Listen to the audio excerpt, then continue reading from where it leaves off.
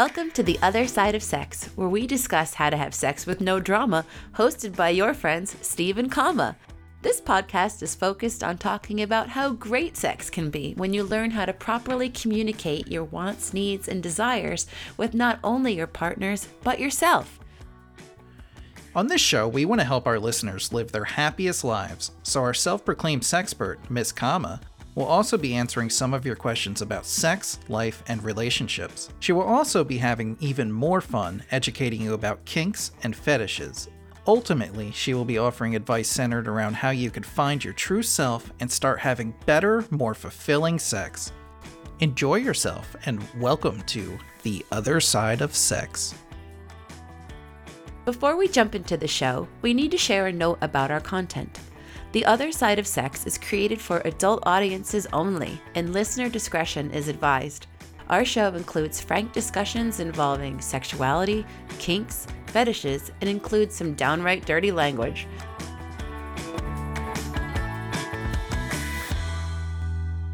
Hello, Kama. I know it's been a while. We both had a bit of real life get in the way of our schedules, Just but a I think little. we're both I think we're both at a place where we could focus more of our time and energy into the show to start helping as many people as we can.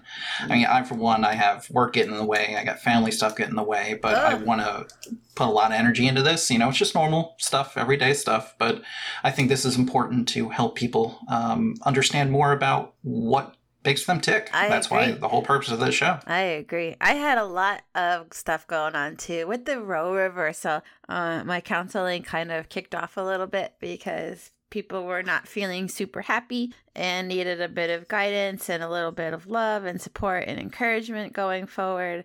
And now that we've kind of reached a plateau of it, I think with some levity is good to come back and remember that the whole world isn't on fire. And if you have healthy relationships in your house and healthy relationships with your partners, then you can kind of find a way to get through, right? Yeah, exactly right. And I want this podcast also to be a place to remember that sex is fun. Oh, yeah. Well, I would really like to hear more about, some of the subs, some of the partners you've had over the last couple of weeks, because I'm really curious as to what sort of kinks and fetishes you come across regularly. It's a good question. It's definitely different than how it was when I started out 25 years ago. Back then, it was the kink du jour that kind of came to the forefront the most was foot worship and foot fetish play. And I really thought when I got back into things after a break that would be the reigning fetish, but it's actually not. But I'm a soft dom, and what a soft dom means is that I am not much of a humiliatrix, which is another fun kink term, but I am not really mean. I tend to elevate rather than denigrate. So the people who come to me are more interested in exploring things of a more sensual nature. People who are interested in cross-dressing or feminization, sissification, female-led relationship, female body worship, which takes a lot of different, it's as many-sided as a box full of D&D dice, really. I mean, So is this more, like, you're not into the humiliation, so is this more people that are looking for a strong feminine presence to lead, to guide, to explore, whatever it is that they want to do in a safe way, right? A lot of times I get a lot of the feminization because men who may feel conflicted about homoerotic desires will lose that fear if a female has guided them towards it.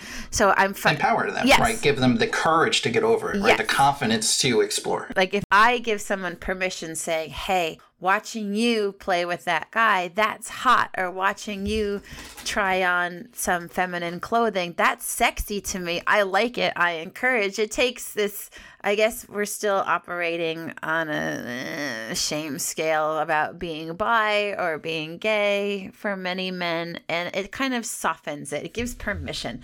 So I do a lot of that. But lately, and we decided to talk about it today, the idea of cuckoldry comes up quite a bit. That fantasy works for so many people. And holy cow, I know I've said it in the podcast before, but kinks are as varied and unique as fingerprints. And this one takes so many forms and is so unique in its presentation for every couple that I figured it was something really good to talk about today, and we will. But in my play, I've had quite a few people who are interested in pain more than I usually get. People don't usually come to me for pain modalities, but that's been happening more. Interesting. So I wonder if that's a sign of the times or just sign of, just random nature of your work. But it's good to hear that a lot of the people you're playing with, I don't know how to explain that in a PC way. You can say it that way.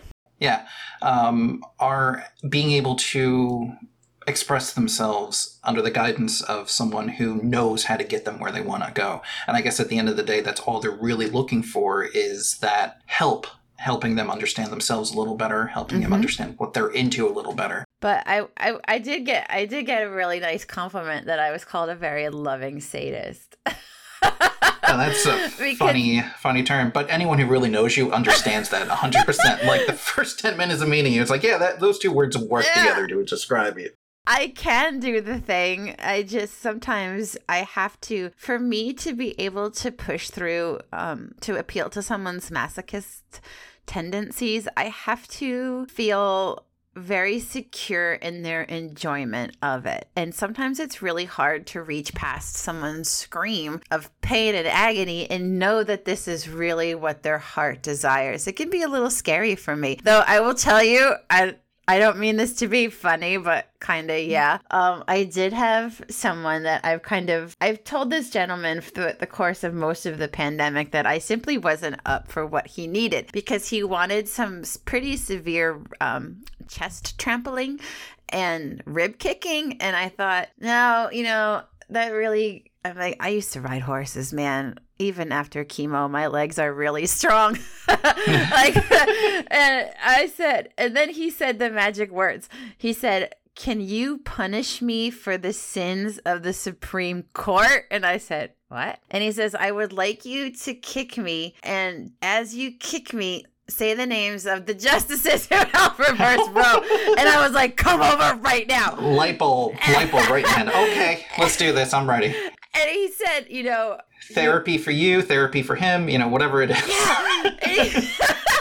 And he said, I bet you're not going to be able to kick that hard because you were so sick in the past year. And I thought, I kind of bought this. I kind of bought into it. I thought, this time last year, I didn't even have the ability to walk. How hard can I possibly kick? But boy almighty, all it took for me to go was Clarence fucking Thomas. And I found it within me. And this poor man, he said in the 25 years that he's been seeing Dommes, he's never been kicked so hard in his life. He said he'd never been scared of a Domme in his life until I landed the first blow. He said the first kick took the wind completely out of my chest. And he's like, "You're scary." He's like, "I'm never afraid of a woman." He's like, "You're legitimately terrifying." Which, again, if you know me, I'm like a big freaking dork. I am not a scary person. Yeah. But that's good you got him obviously what he wanted, maybe more. Yeah, I'm sure he he was surprised. I'll leave it at that. Maybe I should have just charged a $5 cover and invited women to come over and kick him for me. Yeah. There you go. Maybe I need to just rent him out. Yeah, there you go. Let other people turn it into group therapy. Yep. Right? Here. You turn a group fetish into a group therapy real quick, right? Yeah, right. Here, I'm only charging for the well drinks that I'm serving. Here. Yeah. Everybody bring some ibuprofen for this guy and your boots.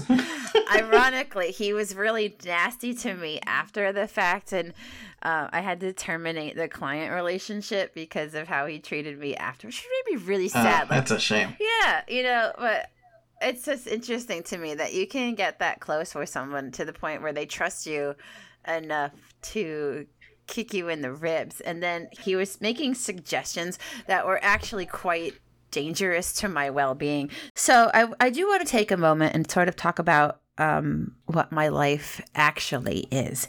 I am a pro-dom that is sex work. But I keep to the legal statutes of things that I'm able to do without doing anything that could get me arrested. But make no mistake, it's still considered sex work. I have to be careful about my personhood. I have to be careful about my home. I have to be careful about everything that I do to make sure that I am safe at all times. And what my client was suggesting was that I put up an ad that I was a mistress looking to do things for fun. And then he said, because he said, nobody wants to pay a pro. I'm like, well, that's not true at all. But he said, you need know your self-worth. Know your self-worth. Yeah. Yeah, right. He's like, you need to just tell people that, meet them for lunch and tell them what you want to do to them. And then say, I kind of want some money for it. That's how you get yourself killed. Showing up to some place under false pretext is a really good way to get hurt. Honesty is better. People say, will you do a hand job? And I say, no. Will you do this? No. Will you have sex with me? No. Will you give me a blowjob? No. I'm not looking at other women or other sex workers, shouldn't limit it to women, who do this. That's fine. There are places where it's safe, sane, and legal to do so. It's also not my modality. So I'm kind of lucky in the respect that it's not illegal to flog someone. Yeah, I just felt like it was important to kind of state the parameters. And I attended several meetings in New York City when I was in my 20s on groups about how to keep sex workers safe, and as well as advocacy meetings to talk about the legalization of sex work. Because as we've found, and just about everything across the board, making something illegal doesn't mean it stops the behavior. This didn't work with just say no. Right. It always leads to the same thing happening, just in an unsafe way. But this is still something that's happened throughout the course of human history. Right. Everybody's okay with it. It's just like you go to this one spot in Nevada, it's legal. But if you go a block down the road, it's not. That makes no sense. It doesn't. And I think it all relates to the culture of oppression of women or hustlers, or, if they're male sex workers, just the fact that they're called hustlers. Come on. I mean, yes, I'm on the hustle all the time. Hustlers gotta hustle. But I mean, if it were safe and legal, there would be so many better jobs for people. There would be health insurance for the sex worker, and there would be jobs for people to work as security for them, and we would cut down on disease, rape, abuse, things that are generally unsafe for people. And there are plenty of countries around the world that do that exactly for their sex workers, right? I know that exists. So, right. All these states all of a sudden are starting to make marijuana legal, right? No one ever, like my father never thought in a million years he would see that in his lifetime, and he's seeing it in his own state. You've seen it, right? And it's just interesting. Well, like here in the Pacific Northwest, I was watching a TV show on Netflix called something about Change Your Mind, documentary on psychedelics. Here in the Pacific Northwest, it's legal to go to Seattle and buy psilocybin mushroom spores, and heroin and psychedelics are decriminalized in Oregon, just to the south of us. And it's just finding safer ways to allow people to do what they're going to do, because telling them no doesn't really stop anything. Yeah, we said it before, we'll say it again. It's not going to stop the act. It's just going to make the act unsafe for more people and cause not just harm, it's going to cause death. It's going to cause a continued strain on, quote, the system. Right? There's so many ripple effects here that... And of course, the people who are the loudest detractors of this, Christian right, they're the ones using sex workers more than anyone. So take that with your grain of salt. I will say, so I'm also a phone sex operator, which is a post-COVID world. Most of my clients who call me on the phone it's not about phone sex as much as you would think. I think maybe 10 to 20% of the talking that I do anymore is involving actual descriptions of sex. Most of it is just talking because people are lonely and people are scared and sad and feel disenfranchised. One thing I can tell you is that forget the thin blue line. There is a thin pink line that protects a multitude of people from being raped, children from being assaulted, sex trafficking from occurring. And that thin pink line is the sex worker.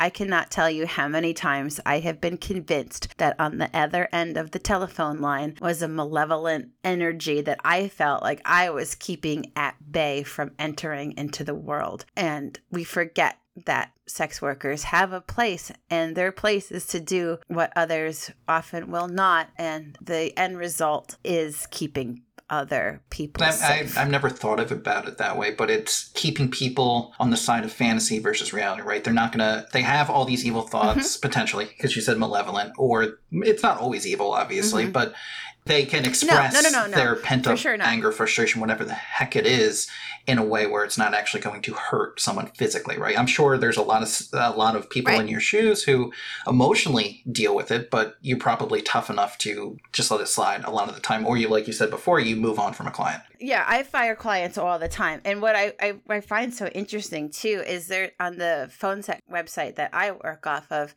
there are forums for the women to the people who are doing it. And this ties into something else I wanted to touch on, which is that July is Disability Pride Month. A large percentage of phone sex operators are disabled women. Oh, wow. How kind of interesting is that? Oh, it makes sense because they work from home, from the safety of their own home. They don't need to, I hate to say it, but show their disability in doing this, and they're probably really good at what they're doing, and they've been through a lot themselves. They know how to diffuse situations like you're alluding to, or help someone have that relationship experience, whatever it is they're looking for. Myself included. I was bald and sick and struggling to do the flight of stairs in my house, but I was able to do phone work. My voice has not failed, and it was a way that I could generate income on my own. I started doing it after I was denied disability for not making enough money in the state that I had been working, and they terminated my disability, said, you actually didn't make enough money as a veterinary technician, so we're canceling your disability check.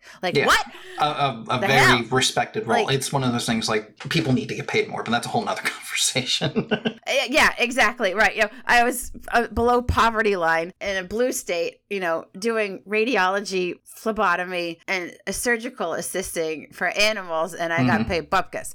And I make in a week now what I made in 2 weeks as a veterinary technician, and that's working 4 or 5 hours a day from home. Well, just like during the pandemic, you had a lot of people go to sites like OnlyFans and found the same thing, right? I know that's probably a whole nother conversation for another day, but it's that same mentality where during 2020, when it all started, everyone was just finding ways to make ends meet, and they realized they have more opportunities doing other things in a simple point of view. I would like to talk about that in a future episode, how kink and sex is represented in the media, because the pandemic certainly changed the landscape of commercial porn in a massive way, and not good. And I think a lot of people got into it thinking it was quick and easy, and they found that they weren't mentally cut out for it. Now, I say mentally cut out for it. You have to know to stick to doing what makes you feel good and feel authentic. I've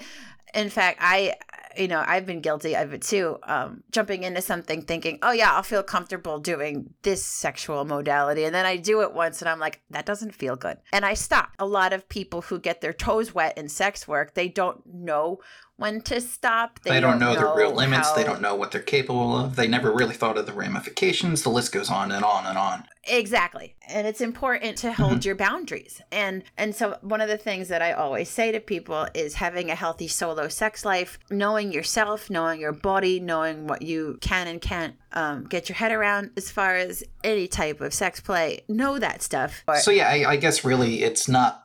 There was an old joke that kept going around when OnlyFans started taking off. It was like, oh, I wish I could sell feet pics and get, $10,000 a month doing it. But it's a lot more than that. It's not that simple. Right? It's not as simple as everyone thinks it is. It's just like every job. You need to dedicate time. You need to know what you're doing. It's not just as simple as, oh, I'm going to sign up and be rich, right? That's really what we're talking about. Yeah, OnlyFans is tricky. and you have to do your own promotion. And I think if there were a lot of women, or a lot of people who they struck while the iron was hot with OnlyFans. But now what it's kind of degraded to is I still look at this kind of stuff. I see girls on Twitter who are fully nude, masturbating on Twitter for no money, trying to sell a $2 a month OnlyFans subscription. So for $2 a month, they're working their pussy online. No, not going to work. So it's interesting going from the OnlyFans. Also at the start of the pandemic, TikTok really started taking off. And I noticed a lot of people, kink talk, and a lot of people were using the term accountant during the time to promote their OnlyFans on TikTok. Now, really? Yeah. So people would use that as a way to get people's eyes to click an outside link to go to their OnlyFans. Like you're saying, striking when the iron's hot.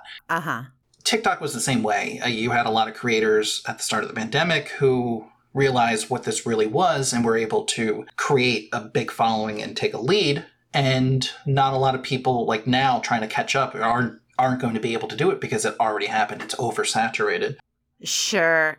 And a lot of the communities now, like on websites like Chatterbait, of which I frequent, the whole cultural landscape shifted after the pandemic because it got saturated with amateurs. Right, and that's the best way to put it.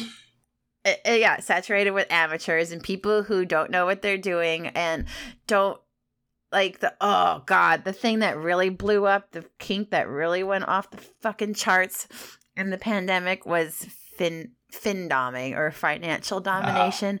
I'm not here to kink shame, but as a soft dom, I'm not really interested in wallet draining. I've seen findom. So the idea of getting behind a findom is that your mistress or your top, whoever the dominant is, doesn't have to be a lady, is wallet draining you. And men will work multiple jobs just to buy Louboutin heels or Coach bags, to keep the dom in a state of luxurious spending. But there's a psychology to it. I've had a fin sub. I actually dated someone years and years ago before my marriage that financial domination was their kink.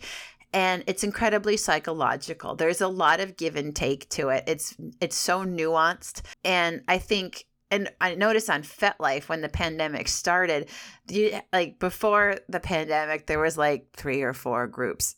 No, I don't know. There just really wasn't a lot. Financial domination wasn't really represented. But now there are findoms everywhere. And it has nothing, it's not like, girls, they come to me and they're like, I want to be a findom. Teach me how. And I'm like, where's your degree in psychology, lady? Because that shit is hard. Right. Because just like with everything, there's a right way of doing things, a wrong way of doing things. And the people that are coming for you asking that question, I guarantee are doing it from the wrong way. Right? They don't understand what that really means. They just want, someone to take care of me and I don't have to do anything for it. Does that really sound like something that should work in society? No, there's got to be more to it, right? There has to be. Yeah. This oversaturation, I'm sure, just hurt the whole category. It really did. And, it actually, because I have rules for my submissives. Like, my first rule is you will respect your body. You will ask me to do things, that could be... I have had a lot of requests over the course of my professional life of people who wanted me to do...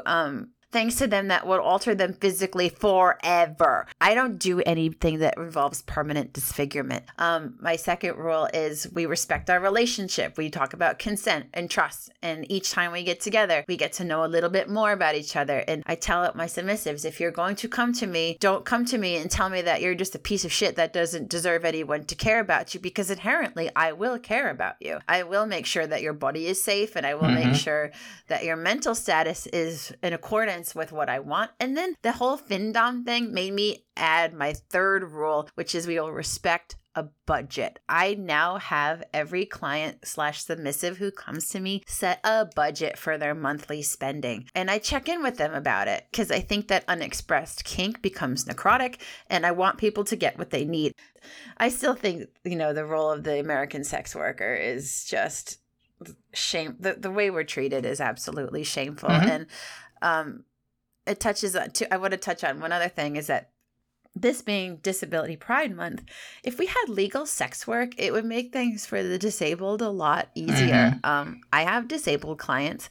They're in their 60s. She's kind of not interested in playing anymore. She's reached a point in her sex life where she wants to take more of a back seat, but she knows that her husband, who happens to be in a wheelchair, isn't done yet. He's not done playing. So she and I are friendly, and she just steps out. I go to their house, but we have a lovely playtime together. And it's all on the up and up with his spouse. And that's something I try to work my clients towards too, is integration into the household, so that it's not always transgressive. Like if I was to kick married people out, I'd have like virtually no clientele. I can't do that, but I can teach them and say, hey, I do give them the language and the opportunity and the ability to discuss it and to have their wives come forward and talk to me if they want it.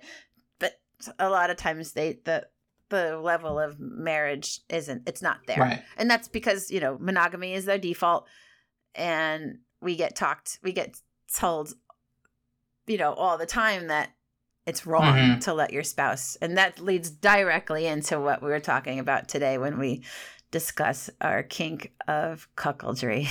I also know that this is one of the most searched terms on porn sites, and is it cucking? Cuckold? How do you pronounce it? Cuckoldry. Cuckoldry. So I know this is a fetish or kink where one partner gets turned on by the thought or act of seeing their partner having sex with someone else. But where I'm a little confused, and let's start on 101 here, is I always thought the word cuckold meant a man who was unknowingly cheated on by his wife back in the day. How did it kind of morph into what it is now? Completely swapping the definition of what it actually means. Well, I will tell you that the term cucking comes from the cuckoo bird, who often the male cuckoo bird will sit on eggs that he didn't necessarily have any biological part in. Oh, interesting. Yeah. So sometimes the female, gets her eggs fertilized or gets fertilized by another male, and her mate is the one who sits on it. So that's where that came from. Now, cuckoldry there's so many layers to it. And it's the thing that makes me saddest about it right now is the negative connotation of the word cuck. And a lot that's always kind of existed, but it got a renaissance thanks to Steve Bannon and fuckface Trump. They love to use the word cuck as an insult, and they're not even like really using it in the right way. They kind of use the terms beta and cuck interchangeably, right, and that couldn't be any more wrong. They're basically saying that you're not a man. That's what they're equating it to, which makes no sense, right? It's bullshit. Yeah. It's bullshit. In fact, I defy that, because all the cucks that I know, there is nothing weak about them. There's nothing not manly about them. In fact, I defy that explanation or that description and think that cucks are some of the emotionally strongest people I know, because they completely have done the work in their marriage to get it to if they're actively pursuing this fetish, they've done the work. The communication between the cuckoldress and the cuckoldress being the woman doing it with multiple partners.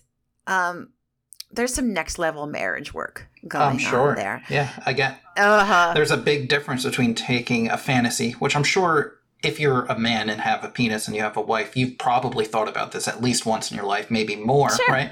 But there is a big jump from what's going on in your own head while you're masturbating to all of a sudden seeing your wife getting boned by another guy, right? That's a big jump than compared to some of these other kinks and fetishes we talked about. So I'm just curious, is this mainly a men watching their wives scenario? Is this a role play scenario? Is it a submission humiliation thing going on here? All of the above. Okay. D. All of the above. So for some people, the cucking relates to a humiliation fetish. Like, oh God, I can never, be. So the man that is doing the fucking of the cuckoldress, that's the bull. Okay. That man is called the bull. And it implies that he is of a higher degree of masculinity. Maybe he has a bigger dick. Maybe more sexual prowess, everything, right? He's just a bigger, better, stronger man, right? That's all it is. Right. And that too is kind of BS as well. I mean, like, I know some people from New York City, and they straight up have engaged in this fetish for a long time. And what it relates to for this particular couple is the woman likes a specific type of sex, and her husband doesn't feel adequate. He sees her as this beautiful creature of sexual prowess, and he loves her, and he simply wants her to get her needs met. And he doesn't feel capable of bullish type of sex. And so he feels excited by her going out and getting it. Now, a lot of times people think that cuckoldry is having the cuck watch. It can or it can't be. So voyeurism is optional in all this. Very much so. Like, I know a lot of cucks that will go to a party and their wives will go go like at a lifestyle club. The cuck will be hanging out downstairs, having a drink at the bar, chatting with other men whose wives are having sex with other men upstairs. There's a camaraderie there too. I'm telling you, there is no one size fits all definition of cuckoldry. For some, it amps the jealousy up, and jealousy is a powerful aphrodisiac. I've actually found that the humiliation is more popular when there's a female cuck known as a cuck queen, who is her husband is the one out having multiple partners. These women sort of buy more into the humiliation, the subservientness. Like, sometimes women find comfort in subservience and they love it, and that makes them feel healthy and whole. And for them, the little bit of humiliation is arousing. Okay. It's all so different, and it's different in the heads of every cuckween. You threw the term cuckween out. Is hot wife that term involved in cuckolding, or is that something different? That's different. Hot wifing is a pride thing. Hot wifing is, my wife is a super specimen. She's the hottest fucking bitch in town. My hot wife is gonna fuck all you dudes, and she is married to me. Check me out. I don't give a shit. Like, this is my wife. She is married to me. She loves me. I don't give a shit who she fucks, because she's my wife. At the end of the day, she's gonna come home to me, her. and our relationship is so secure, and look at what I got. It's a pride. I gotcha. All hot wifing is all about pride and exhibitionism, voyeurism. That is out there, but it's there's nothing humiliating about it at all, and that comes from a very, very strong and secure place for that gentleman. And that is very adjacent to a term that I want to touch on in the poly world, which is the idea of compersion. Have you heard that word I've never before? heard of the word compersion before. Enlighten me. So when people are in a poly relationship, compersion becomes the key component. Compersion can be best described as feeling good about, or feeling warm fuzzies, feeling positive feelings of support towards your partner's other relationships. So, for example, when I was dating in the poly world, if I enjoyed seeing my partner having fun with his other partner, I was experiencing compersion. Okay. And I was actually talking to a submissive who is solo poly still. And I said, I read an interesting definition today where compersion can be described as the lack of heartache, not having heartache over your partner's other activities. And he was like, that really resonates. And it's like, yeah, because sometimes it's hard to reach compersion. Sometimes you want to be poly. Ethically, you're poly, emotionally, you can handle it. But sometimes you feel a twinge, like, oh man, look how much fun my partner is having with somebody else. Shit. And you can feel jealous. You can feel jealous, and I think it's really good for people listening to understand that poly doesn't always just mean you have 3 or more people always having sex with one another, right? They could be individual relationships here. Maybe there's, 2 men and a woman, and they have their own relationships, and they all live under the same house. It doesn't mean they're all having sex together. Right. We call that kitchen table polyamory. When all your partners can sit around in the same house together, we call that kitchen table polyamory. And not everybody wants that. Some people want, the other, say the extramarital relationship to happen outside of the house completely, and they don't want it at their kitchen table. But some people do. I'm better with kitchen table polyamory. I love here's introducing another term, metamor. Whoever, like, mine was not in a relationship with my partner's partner. She was my metamor. She was not my paramour. She was my metamor. I love my metamors. I loved hanging out with my metamors. I love watching TV and cooking with my metamors. I like kitchen table polyamory. I like that our shared partner came home to us and we were, like, she and I could just sit on the couch and watch TV together while he worked. It didn't feel competitive to us. Right. Because you were both in a place where you weren't jealous and you were just essentially good friends who just happened to be dating the same person. You can say that a cuck might. So here's a difference. Here's one of these little like splitting hairs things. Cucking is a fetish. It is not a relationship style. Polyamory is a relationship style. Cuckoldry is a fetish. It is rooted in sexuality, where compersion, feeling good, is not. Cuckoldry involves an arousal at the idea or the act of your partner having sexual relations with someone else. There's an arousal. Mm-hmm. That's what defines the kink. I get turned on at the thought of XYZ. Right. That's not the same as compersion. I suppose you could feel compersion in the same moment, but like, you know, if my husband was There's a difference between arousal and acceptance, and I think that's really the line that you're talking about here. Right. And what poly men get painted with the cuck brush far too often. They are not the same thing. A man who is secure and confident in seeing his woman have another partner or another lover, that is not beta. Mm-hmm.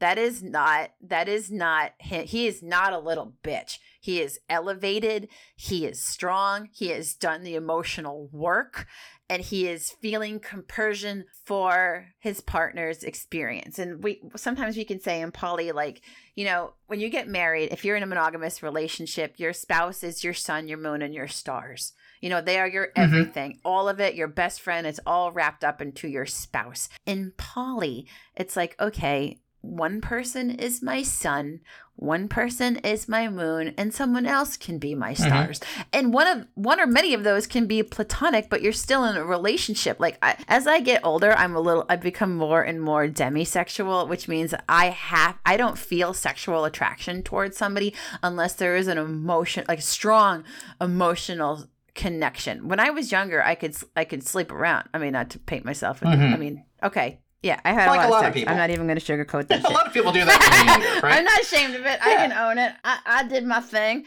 And I didn't ever feel shame at what I was doing. And I learned to embrace different relationship styles simply because I didn't feel threatened by somebody else's sexuality. I didn't feel like I had to be somebody's everything. Hey, I'm okay if you really have a crush on that woman. I'm okay with you loving both of us. And it's a difficult place to get to. I would say I was better at it before I got sick with cancer, because the cancer kind of fucked with my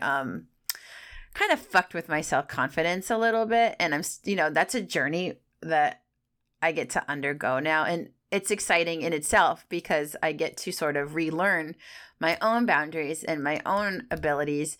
And it requires an awful lot of conversation with my spouse, who is nothing short of miraculous in how supportive he is. And I can say, I'm having a jealousy issue with this today. And we talk about it. It's not the default. Like, I don't just let my jealousy stand. Right.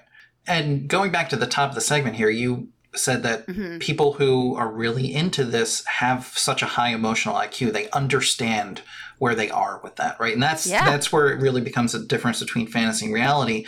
Once it becomes real, you really need to understand that what you're getting into here. So let's say you're interested in experimenting with this. Maybe you've talked about it with a partner before. I'm sure the first steps are you clear your boundaries with each other, you try to figure out, you talk about it, you move past that, the communication's open. I imagine there's some safety rules along the line here that are the same as most hookup apps, right? First meeting should be in public places, use condoms, from a safety point of view, all those basics are in place. Yeah. How can people start finding bulls or going around getting their feet wet with this whole idea of cuckoldry? So I always recommend to couples who want to explore this, first step is fantasy. When you're having one-on-one partnered sex, use your words. Discuss the fantasy. Say someone's going down on you. Start talking. Use your dirty talk. Say, I'm imagining someone sucking your cock while you're doing this to me and she's doing this to you and blah, blah, blah. Like, roll it out and you're talking. Develop fantasies and go back and forth. Try things out. Try permutations in the fantasy realm. Like, you could, like, sometimes things won't feel good even in the moment. I want this other girl to do this to me and then I want to completely ignore you and leave you out of the picture.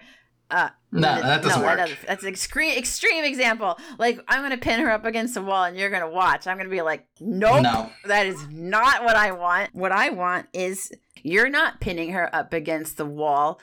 I'm pinning you to her. Like, I'm holding your hips. I'm pushing your hips inside of, I'm the one generating the thrust, not you. I'm fucking you while you're fucking her. Right. There's a play. There's like, and you have to go through all of the things that feels good. And when you get to a point where, like, okay, we have a solid fantasy, we have a solid plan, the next step, roll it out online, play on websites. Hold on one second there. Along those same lines, this just popped in my head. Yeah. I'm sure there's a way to you develop your scenario there, and say the scenario is like you said before, she goes upstairs, has sex with a guy, comes down, you go home, have fun, right? That kind of cuckolding. Is it okay to maybe play out that role play scenario without her not actually doing it? Say she just goes to Target, comes back and tells you that, right? That's another safe way of figuring out how much that jealousy may flare, right? That's right. The real thing you want to control is jealousy, I would imagine, in these situations. Jealousy is hard. And that's where compersion and arousal come in, because the compersion, like, there's an element of it with cuckoldry, and that is you want people to feel good about it after the orgasm happens, because we've all had, like, I don't know how else to say it, like buyer's remorse. You jerk off to something. Post-nut clarity. And yeah. Yes. We've all had post-nut clarity. That's a term every man out there knows. Like, did I really just do that to what I just watched? Okay, I learned something about myself. Did I just really get turned on by that? Yeah, well, I've been I always there. say I'll always watch at least, I'll watch that porn a second time to see if it was true or not. You know, that's the only way to figure it out, right? Right. And that's important to know, because you want, during that post-nut clarity, like here's the thing too. You want to have that because sometimes, man, and I hate to bring it back to this, but it's so true. I won't even just limit it to men, but sometimes when in that post-nut clarity, anger can arise, and people get hurt. You know, they want to slap the dick out of their wife's mouth. They want to, like, violence can ensue. So I always recommend role playing the shit out of everything. So if somebody's, like, I'm not saying that, like, if people have violent tendencies, I mean, I'm pretty sure that those, you know, are not just going to be activated by a kink. But I mean, one of the strongest things that it goes back to one of your biggest things about the whole community you talked about in the first episode. You script it out and stay to the script, right? That's another great way to prevent. You have the role play. You decide whether the cuck wants to watch, wants to be part of the action, whether they want to have the aftermath. I don't know, the afterglow, whatever it is. So make sure you stick to the script, especially when you're trying this out, to avoid that jealousy and the anger flare-ups that may come up. So I developed my model for how to behave in rolling out a kink or trying out a kink for the first time from my old playbook on how to have a successful threesome. Okay. Like, so when you're just trying threesomes out for the first time, sometimes you say, if it's an MMF scenario and you have two men that you're entertaining, and say one of them is your partner who is your person, they can say, I'm comfortable with you kissing. I'm comfortable with you having your hand on their cock. I'm not comfortable with you giving a blowjob or being fucked. When you go into that room, when you go into that sex club, you stick to that. You don't, even if your partner, your existing partner says, you know what, this is really hot, suck his dick. Don't do it. Don't move the needle in the moment. Go home, talk about it, play it out. You know, you can model it, you model it, but you never change in the middle, because when you have that post-nut clarity, it's jealousy, it's pain, it's anger. And I've seen it rebound. I've seen men, I've watched this play out in lifestyle clubs where the man gets all aroused, wants to see his wife do X, Y, and Z.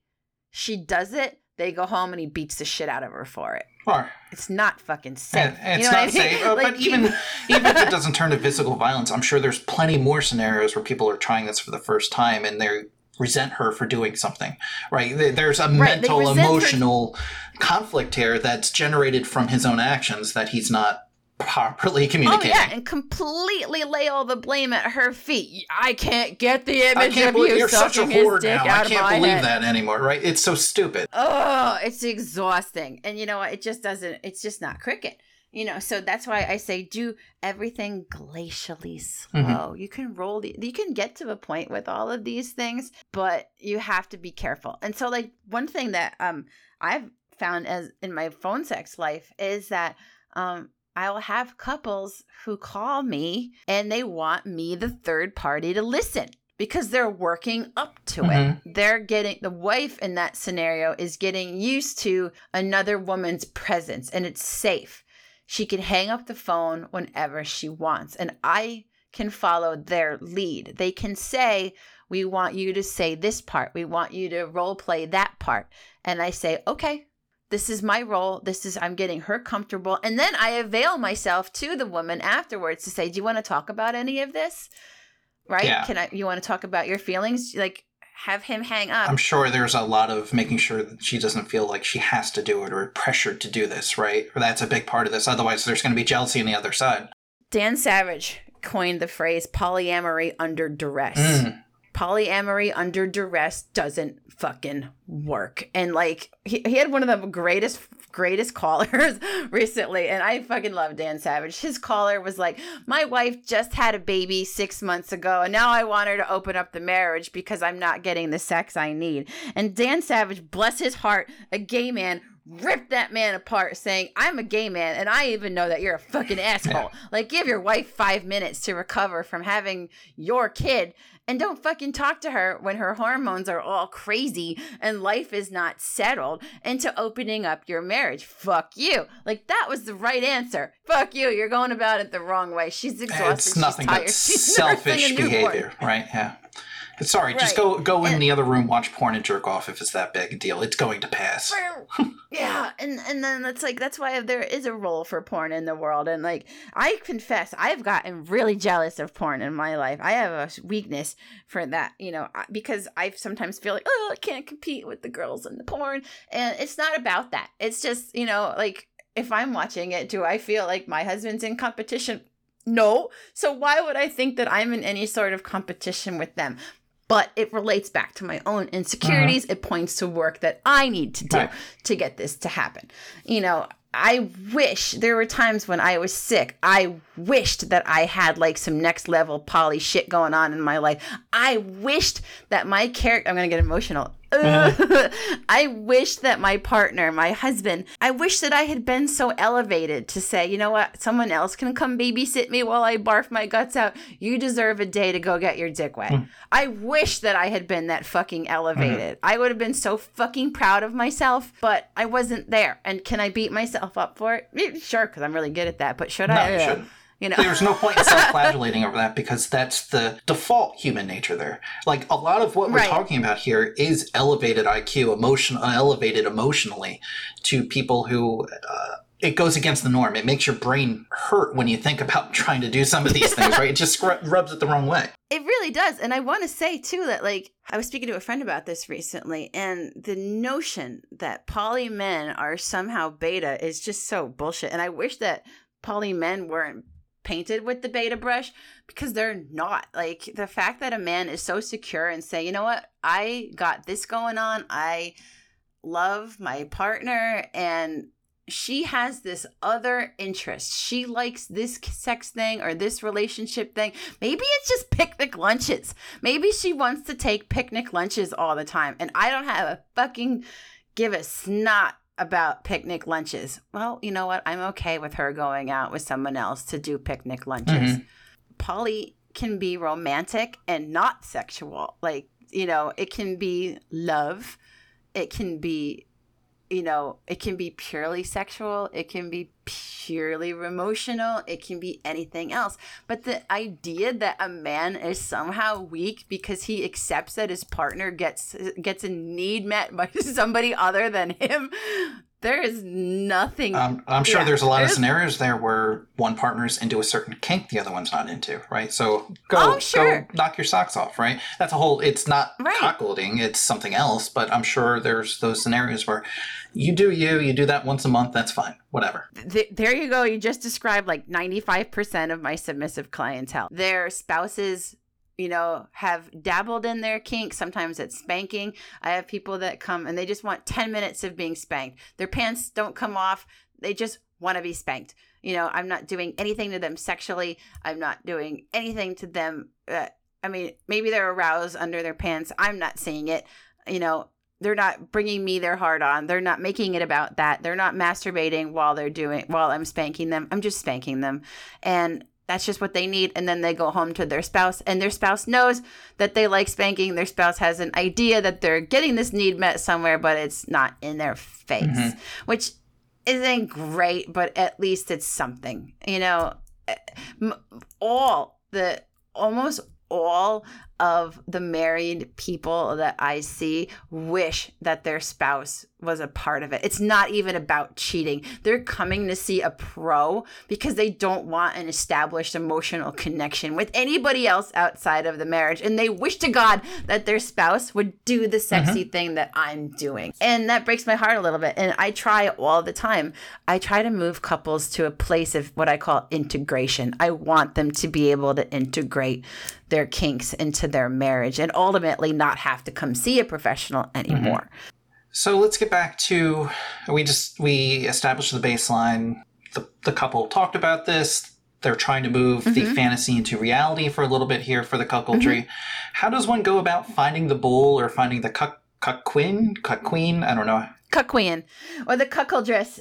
Or okay, so all these terms. All right, let's see. If there is, there's some of them are really cute. So if is a female who enjoys her husband having multiple partners, she is the cuck queen. And in that situation, the female equivalent of the bull is the cuck cake. Cupcake. That's a cute term. Right? I mean, that's the cuck let's try to get that trending on porn. I'm sure that's cute, you know? Yeah, you know, I mean, so this is where lifestyle clubs and I'm pretty sure, not almost, that every major metropolitan area has a sex club, a swingers club, or, you know, otherwise known as a lifestyle club. I love these places. They're awesome for me. Like, I don't have a membership to any of them here in Washington. I did in New York, but they were fantastic places for me. It's a place where sexual activity is allowed, and sometimes I could just walk in there, do the spanking, do the flogging, do whatever, and I'm not in danger of being hurt because there's other eyes watching, and I'm not in danger. You know, it just and to just show up there, you have to show your ID. You have to sometimes they want paperwork to show that you've been recently tested for STIs. Sometimes that's great to hear. You go in. Yeah, you like the ones that I've been to. It's kind of weird, not weird, but it's kind of shocking the first time because I'm somebody who's typically shy. I'm a little shy about my body because I'm a chunky girl. I'm BBW, and I don't look like Sofia Vergara. Damn it, and I go to these places and I would get so scared because you check your clothes at the door. Like you walk in and there's lockers and you put your clothing away and you get a towel and there are bowls of condoms everywhere, but you are unfucking dressed. And I have a hard time being naked, but I tell you, like, a lot of them don't allow drinking. That's smart either. too. Yeah. Right. Like, some do, some don't. But all of it is designed to be safe, sane, and consensual. So for me, like, if you're looking for a bull, FetLife. So that seems a lot safer than, say, the Grinders or the Tinders out there, right? I get that dating apps are a thing. I have not had any significant luck on dating apps. I think there's a commodification of sex thanks to dating apps like Tinder. People just go out, they fuck, they go home, and there's something so lost in the exchange. It's kind of, to me, I kind of look at the dating apps in the way that text lingo has fucked with the human language. And I mean, granted, I have a salty mouth, but I still do like my vocabulary. And text lingo kind of, it just...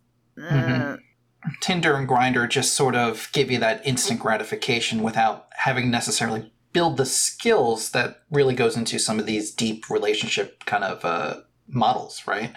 Exactly right. Skills is the key word right there. Like I was saying, texting lingo has decreased the amount of ability that people have. I read an article about this quite a few years ago now, but it was saying that people I hate to do this. Sorry, millennials. It was pointing to millennials, and it was probably written by a boomer, and I'm sorry.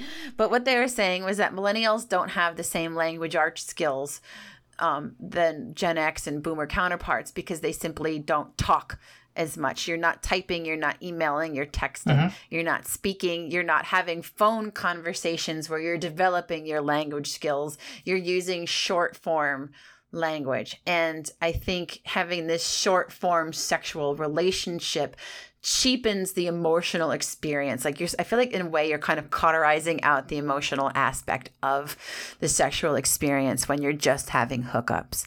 Yeah, you don't have to go to the bar anymore and try to, come up with the pickup lines, none of that stuff. It's just, hey, you up?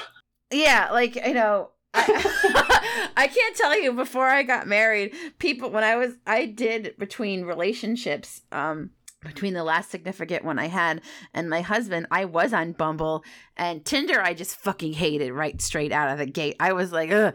Tinder dates, there's just like a whole level of callousness on Tinder. Maybe it's just me. Maybe I didn't have the right experience. And if you want to email me to tell me your story, I would love to. Oh, we should do a whole segment of Tinder horror stories. Send those in. We'd love to talk about them, pick them apart, and figure out how to avoid those situations in the future. Tinder pitfalls.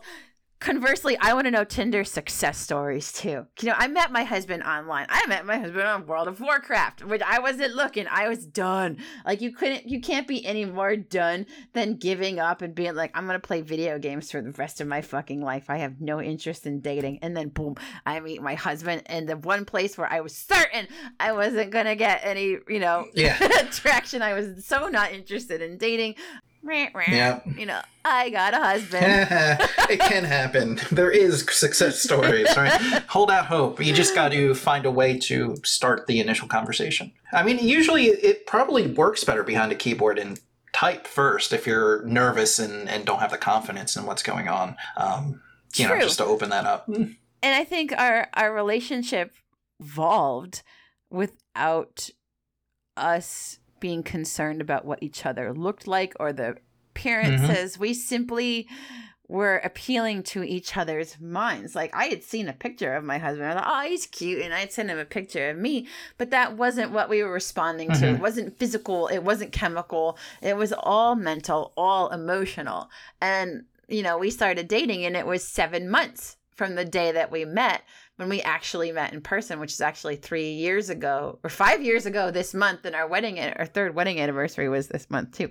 2017, January 1st, I was like, I'm not going to go out dancing. I'm going to stay home and play video games. And I met someone, and then 7 months later, I had met him in person. And 10 months from that first date, I was moving out to see him. So I hate the platitudes of love doesn't happen when you're looking for it. That's not true. Like, it's also not true is you don't necessarily have to love yourself before anyone else can love you. That's very cute and all to say, but if you're still struggling with yourself, you're still, in my estimation, very, very, very worthy of love. just try to be healthy as much as you can before mixing your life with somebody else's campsite rule. I am not going to leave you high and dry on the nerdy dorky comment. I gotta say, I know my wife and I play World of Warcraft too, and ironically, the new release of Wrath of the Lich King Classic is actually coming out on our wedding anniversary. So we're going to be able to play this game that we're looking forward to on our wedding anniversary. Hopefully have a little fun, take a break, eat a bit, hump a bit, sleep a bit, play a bit, eat a bit, we'll just do that all weekend. You know what? Do you know what's sexy that goes with, this is from my personal experience, a sexy thing? Well, I'm a foodie, but I love charcuterie boards for days that. Make a nice charcuterie board, and then you can game, you can fool around, and your snacks are right there. You don't have to worry about stopping to prepare food in the moment. You do that, order 2 pizzas, you're good to go for the rest of the next weekend, right? Pizza charcuterie. Because charcuterie is basically deconstructed pizza without the tomato sauce, so you might as well put it all together.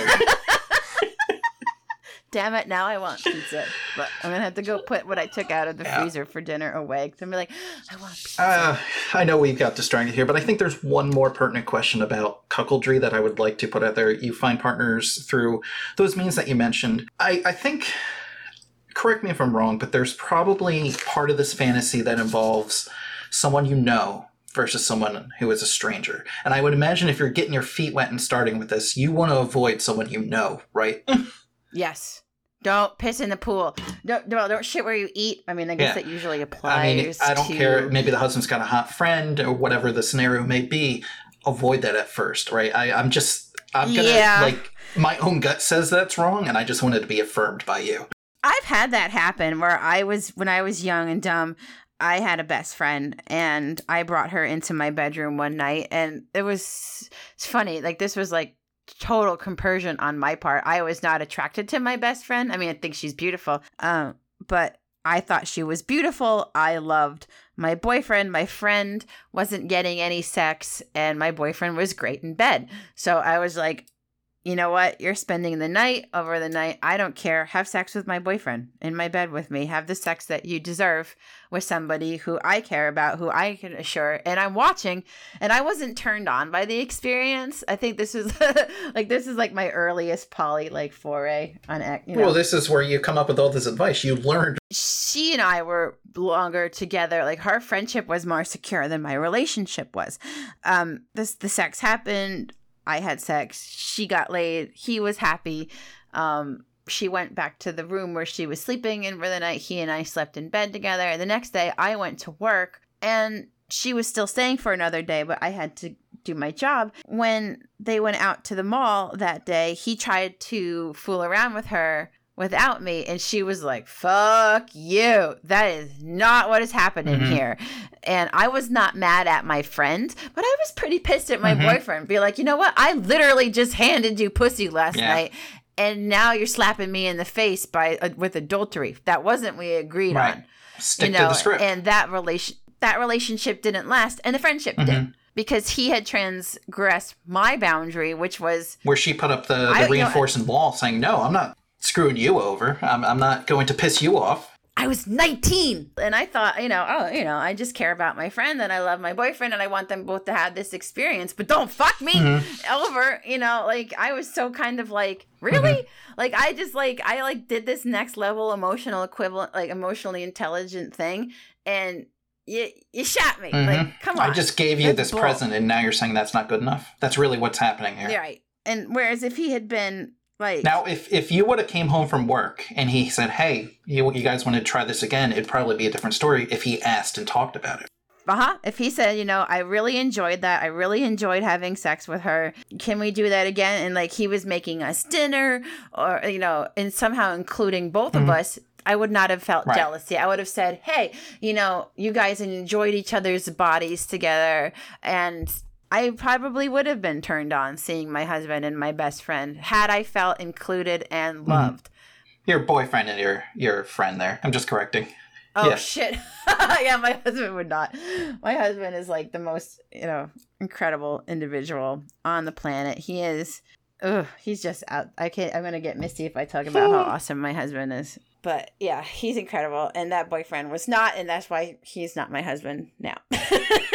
Moral of the story, don't screw over Miss Kama. She will cut you out of her life. So with that, I think we should move on to everyone's favorite segment. It's questions for Miss Kama here. So this first one is topical, based on the topic of this episode.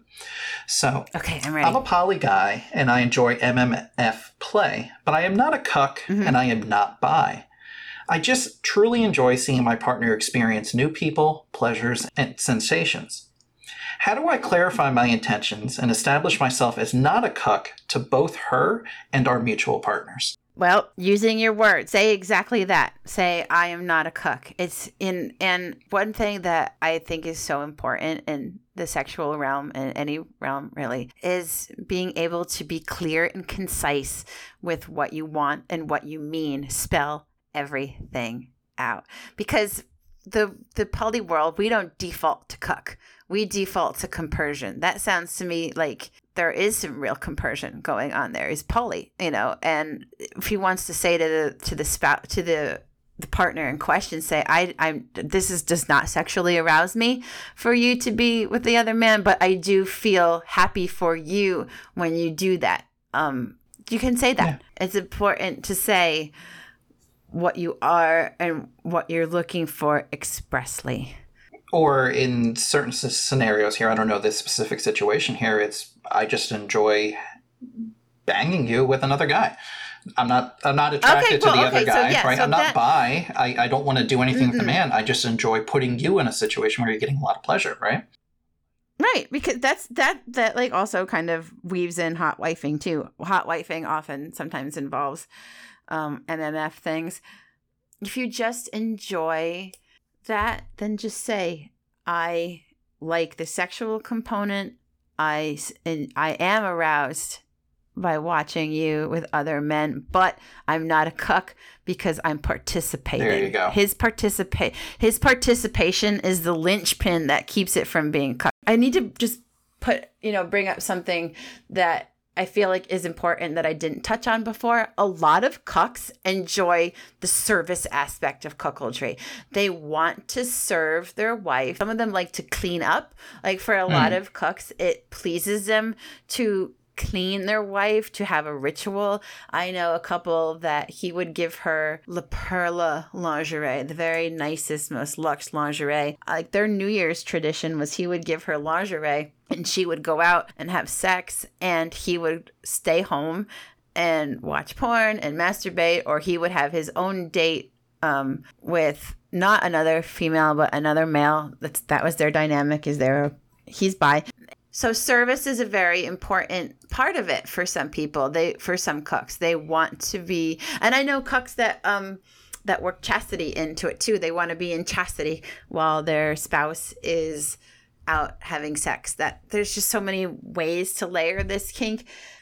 Wife swapping comes to mind, sharing, and sometimes two men very often who are bi-curious or just like to watch women in porn. Like there's a scale there. Sometimes you can enjoy seeing a man enjoy your wife, and it doesn't have to. It's not emotional and it's just chemical, but there's no disrespect implied, and it's just like I love her. I like watching, men have sex with women.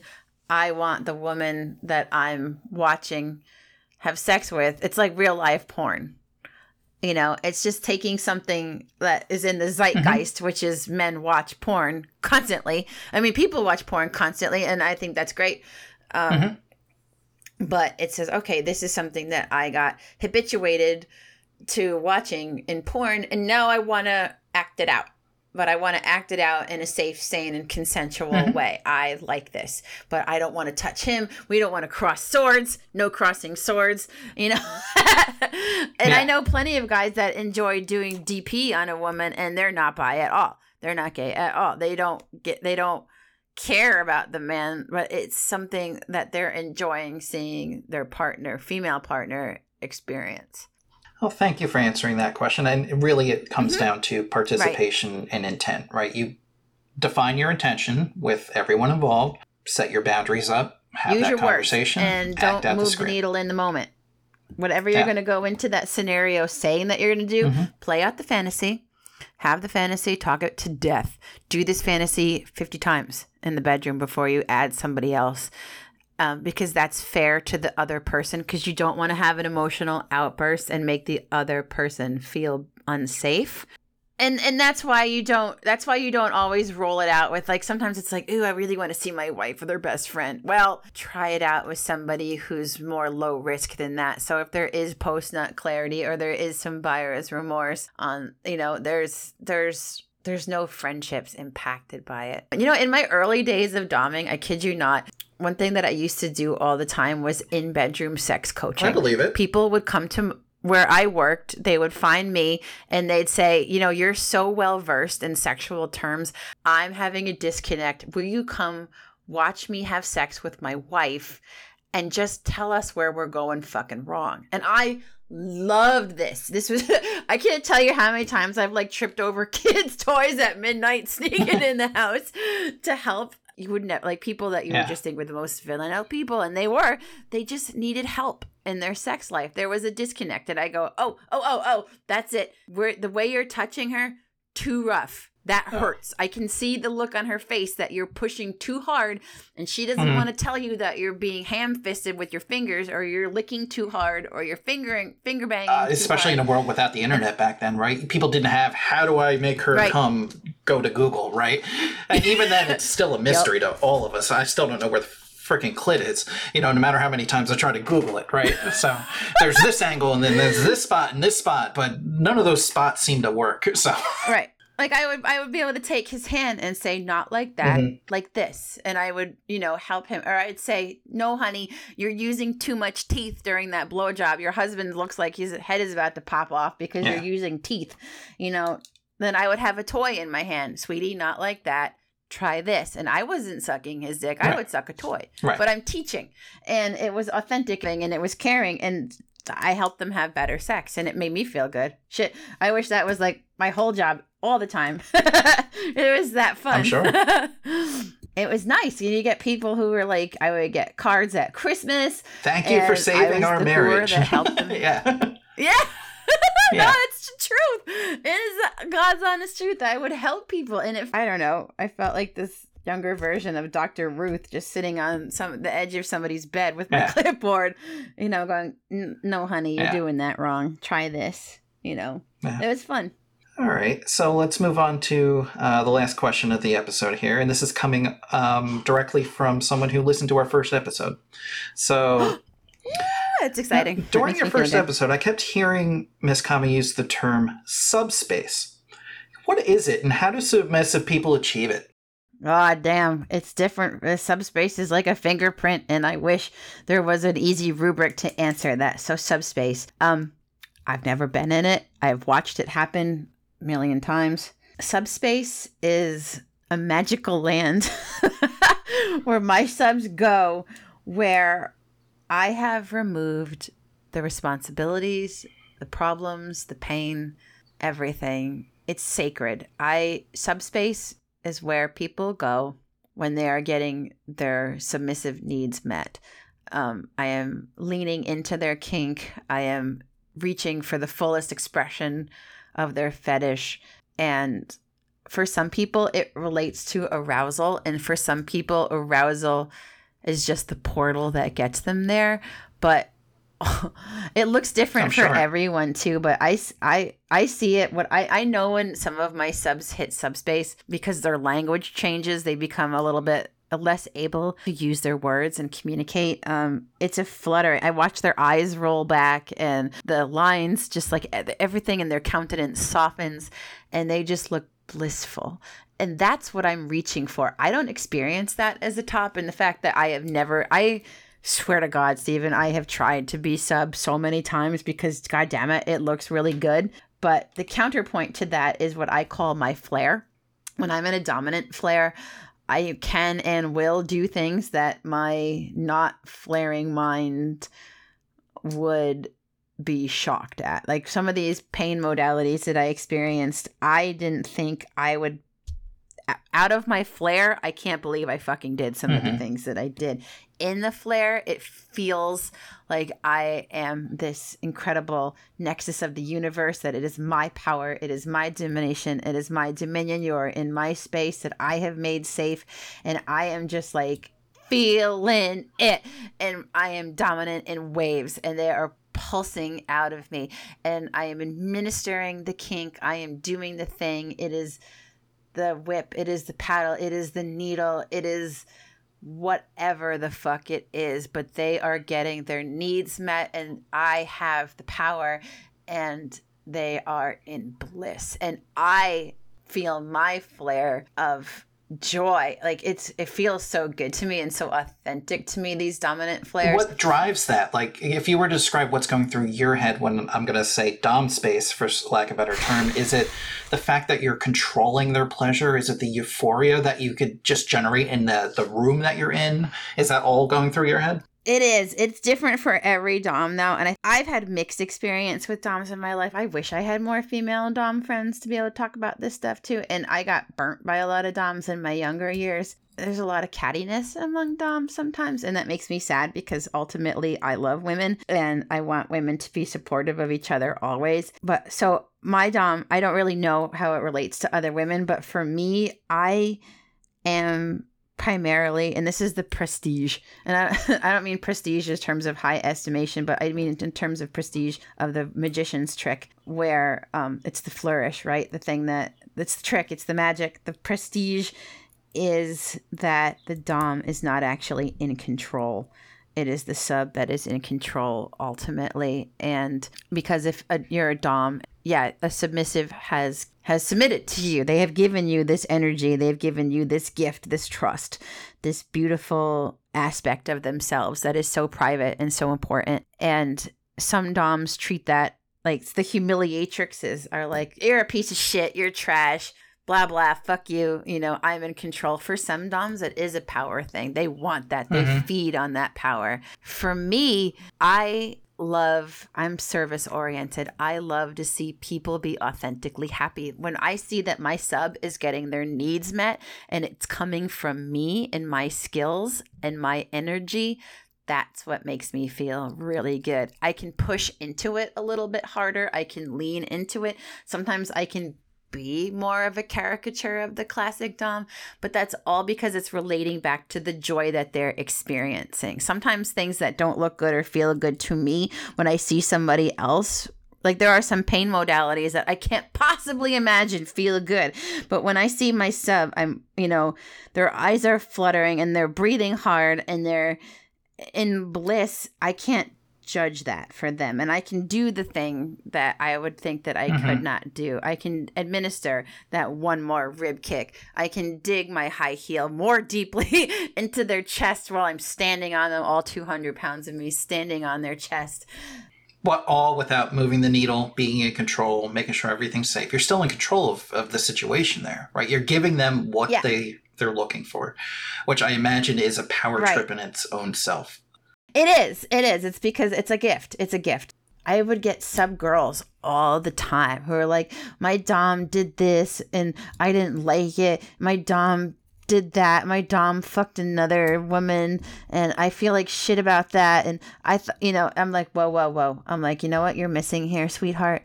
And that is your self-worth. Just because you're submissive doesn't mean that you don't need to have self-worth. Like you can, like, submission is not weakness in the same way that person who shares their spouse is a cuck.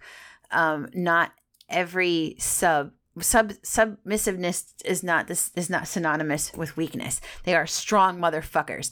I want my subs to be titans of fucking industry. I want them strong. I want them able to kick through a brick fucking wall. I want them to feel good all the time. I want them to be top of their game, feeling full of themselves and in love with themselves, because their submission, that agency, is a fucking gift. And if you lay that at my feet, I don't want you weak-willed and lily-livered and frightened all the time in the world. Yeah, sure you can be, but don't bring me that part.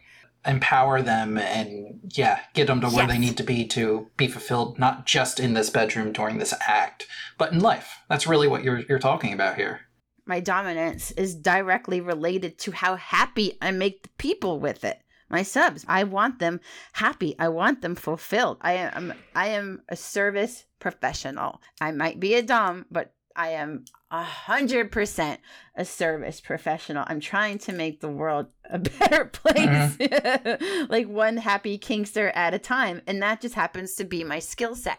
My place on this earth is to make a safe and healthy spot for people to get this stuff, because I would rather their whole life be integrated. I would rather their kinks be integrated at home.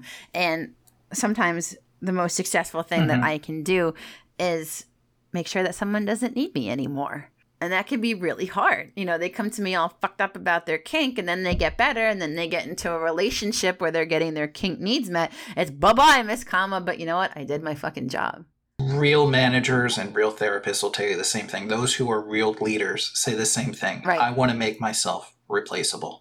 I want to make myself not needed. Well, that makes me feel better, because ultimately I want happy, healthy kinksters. And if they're happy and healthy and their spouse is not willing to play, well, then, you know what? Sometimes I'm a marriage counselor, because sometimes I make marriages last longer, even though there's a transgression. Because if he or she, and I have had females, I've had female subs, it's been a while. If they're getting their needs met, then they go home happy. You know, like sometimes cheating is the least worst option, because you want to have a companionate marriage is functioning, it's stable, and it's serving a purpose. But, you know, if one spouse has decided, I don't want to have sex anymore, I don't think it's fair to just like unilaterally cauterize the sex life of the other existing partner. That's kind of fucked up. You know, and that's like the default of monogamy. Like traditionally a woman hits menopause, she doesn't want sex anymore. And can you fucking blame her? Because there's like absolutely no fucking societal precedence for amplifying the sexuality of the postmenopausal woman. Hi, my new soapbox. This is what I'm jumping right the fuck on, because I have had such a ride trying to advocate for my sexuality as a post-chemo cancer survivor. They're like, my doctors are like, well, are you able to have sex without pain? And I'm like, no. And they're like, is it fun? And I said, no, I want my sex drive back. I want it back. Like, I had to ask my doctor the other day, I said, can I have a testosterone pellet? I have no sex drive, or not the way I used to. Like, for months, I was completely anorgasmic, and that felt like someone had stripped away something really integral in my life. And for men, they make Viagra or penile implants, but there ain't shit for women until I found my 4-year Awaken oil. You know, here's my shill. That stuff's great. We've used it. Actually, my wife, similar situation. She recently got prescribed some medication for ADHD, dealing with some depression, and her sex drive tanked, right? So the Foria helped, but just recently she had a virtual meeting with her prescriber, and she brought it up. Hey, I'm having this problem with my sex drive. I'm just not having it. And it was a male prescriptionist, and he goes, well, how bad is it? Do you really care? Would you rather have a cure, or would you rather have sex? And she was like, could you imagine? I mean, no. As a man, we would never hear that conversation. We would never, like, no. But as a woman, and me walking past and hearing that, I wanted to go through the freaking PC screen and strangle this guy. It's like, are you really going to say that?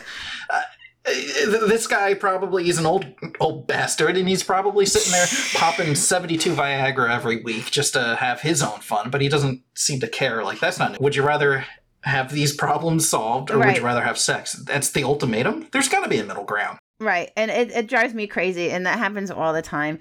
And, like, in my own journey, they're like, well, the goal is for you to be able to have sex that's not painful. And I'm like, that's not fucking good enough. I want sex that feels good and is fulfilling. Like, it bugs me that I can't have sex the way that I used to. And so Your doctor just sees you as a hole for your husband? Yeah. That's really what he's saying there. Exactly. And therein lies, now that we're tying this, my own experience back full circle, now you can understand why I had jealousy issues with the women in the porn that my husband was masturbating to, because there's the tears. You felt like you couldn't fulfill that role. I did. It killed you. I did. Right. It wasn't that, like, and sometimes, like, my own lack of interest fucks me up because, my husband's 14 years younger than me, and he deserves to be able to bang someone the way he wants to, and he doesn't because he can't with me. So I wish that I had been more elevated to say, you know what, go fuck a pussy that can handle it. I can't. But I just wasn't there, and I got jealous, and I got upset, and I'm still working through my shit. Not because I don't want to have the sex, but I do, and I can't. It's aggravating as hell, and no one's talking to me about preserving my sexuality. And I thought the other day, like, thank God, because when I had my hysterectomy, my cancer was hiding. It was hiding. It was not on a CAT scan. It was not on the MRI. I woke up one night and I woke my husband up and I said, I have fucking cancer. And he was like, you're just scared. And I was like, no, I know there is. And it was on nothing. And I went and they said that I got tested and I had the BRCA1 gene. And they said, okay, your first step is to have a mastectomy. And I said, no, it's not. You're doing a hysterectomy first. Something's wrong. I don't feel good. I'm having cramps. I have fibroids. Take my uterus out, because if I'm having this much pain, I'm not going to be able to care for myself post-op from the mastectomy if I'm in constant pain and metromenoragia. They did the hysterectomy and woke me up from surgery and said, you didn't have cancer. And then 3 days later, my oncologist calls me and said, son of a bitch, you had cancer in your right fallopian tube, and it was one of the most dangerous and deadly kinds. We have to bomb the shit out of you with chemo because your cancer has a 47% 5-year survival rate that was never fucking found. And I didn't know before that surgery that I was going to have the sexual dysfunction that I did. Can you imagine if that had been part of the conversation? I would have been like, maybe you should do the mastectomy first if I'm not going to enjoy sex anymore. But the fact that I didn't know that I was not going to enjoy sex probably saved my life, because I have so much stock in my sexual agency in a way that many women don't. And hopefully more of our viewers can reach that place, and that's the whole point of the show. Yeah. I want, like, when we first started talking about who were we going to appeal to, yes, the kinksters, but also to sex havers in general, and know that sex happens outside of the cishet white world. Mm-hmm. There's no Viagra for women. Primarily, I have to stay away from cancer. I want to preserve my life. And I tell my husband too, in the early days of my cancer, if you really do truly want to have children someday, let's discuss being poly before you discuss cheating on me and leaving me for another woman. Like, I would rather have a poly relationship and have you raise a child in a V relationship is poly, where, like, there are 3 partners and there's one intersecting partner, but the other 2 partners are not involved. That is a V. The other type of polyamory, where there are 3 people, would be a triad, which is all partners are connected to each other in the triangle. The triangle is closed. It is a triad. But in a V, there is an open spot. That's the relationship that I've had. I've been in Vs. I've had metas. I've never been in a triad. But I would prefer to, more time with my husband. I mean, as part of the conversation. Mm-hmm. So you're taking the principles that you're preaching, trying to apply to your own life, keep growing yourself, and everyone else should do that. Yay, everyone. Thanks for listening. So glad that you're here. Look forward to next time. Thank you so much. If you enjoyed this episode and you'd like to help support our podcast, please share it with others, post about it on social media, or leave a rating and review on wherever you're listening to us. To catch up with all the latest from Kama and I, you could go to our website, www.theothersideofsex.com, which will be the hub for everything going on in our worlds. There you can leave us a message with questions, feedback, suggestions, or anything else, so please don't hesitate to reach out to us, and we promise to keep your identity secret, so give us all those juicy details. Thanks again, and we'll see you next time. Till then, stay beautiful, stay authentic, and remember to take agency in everything you do.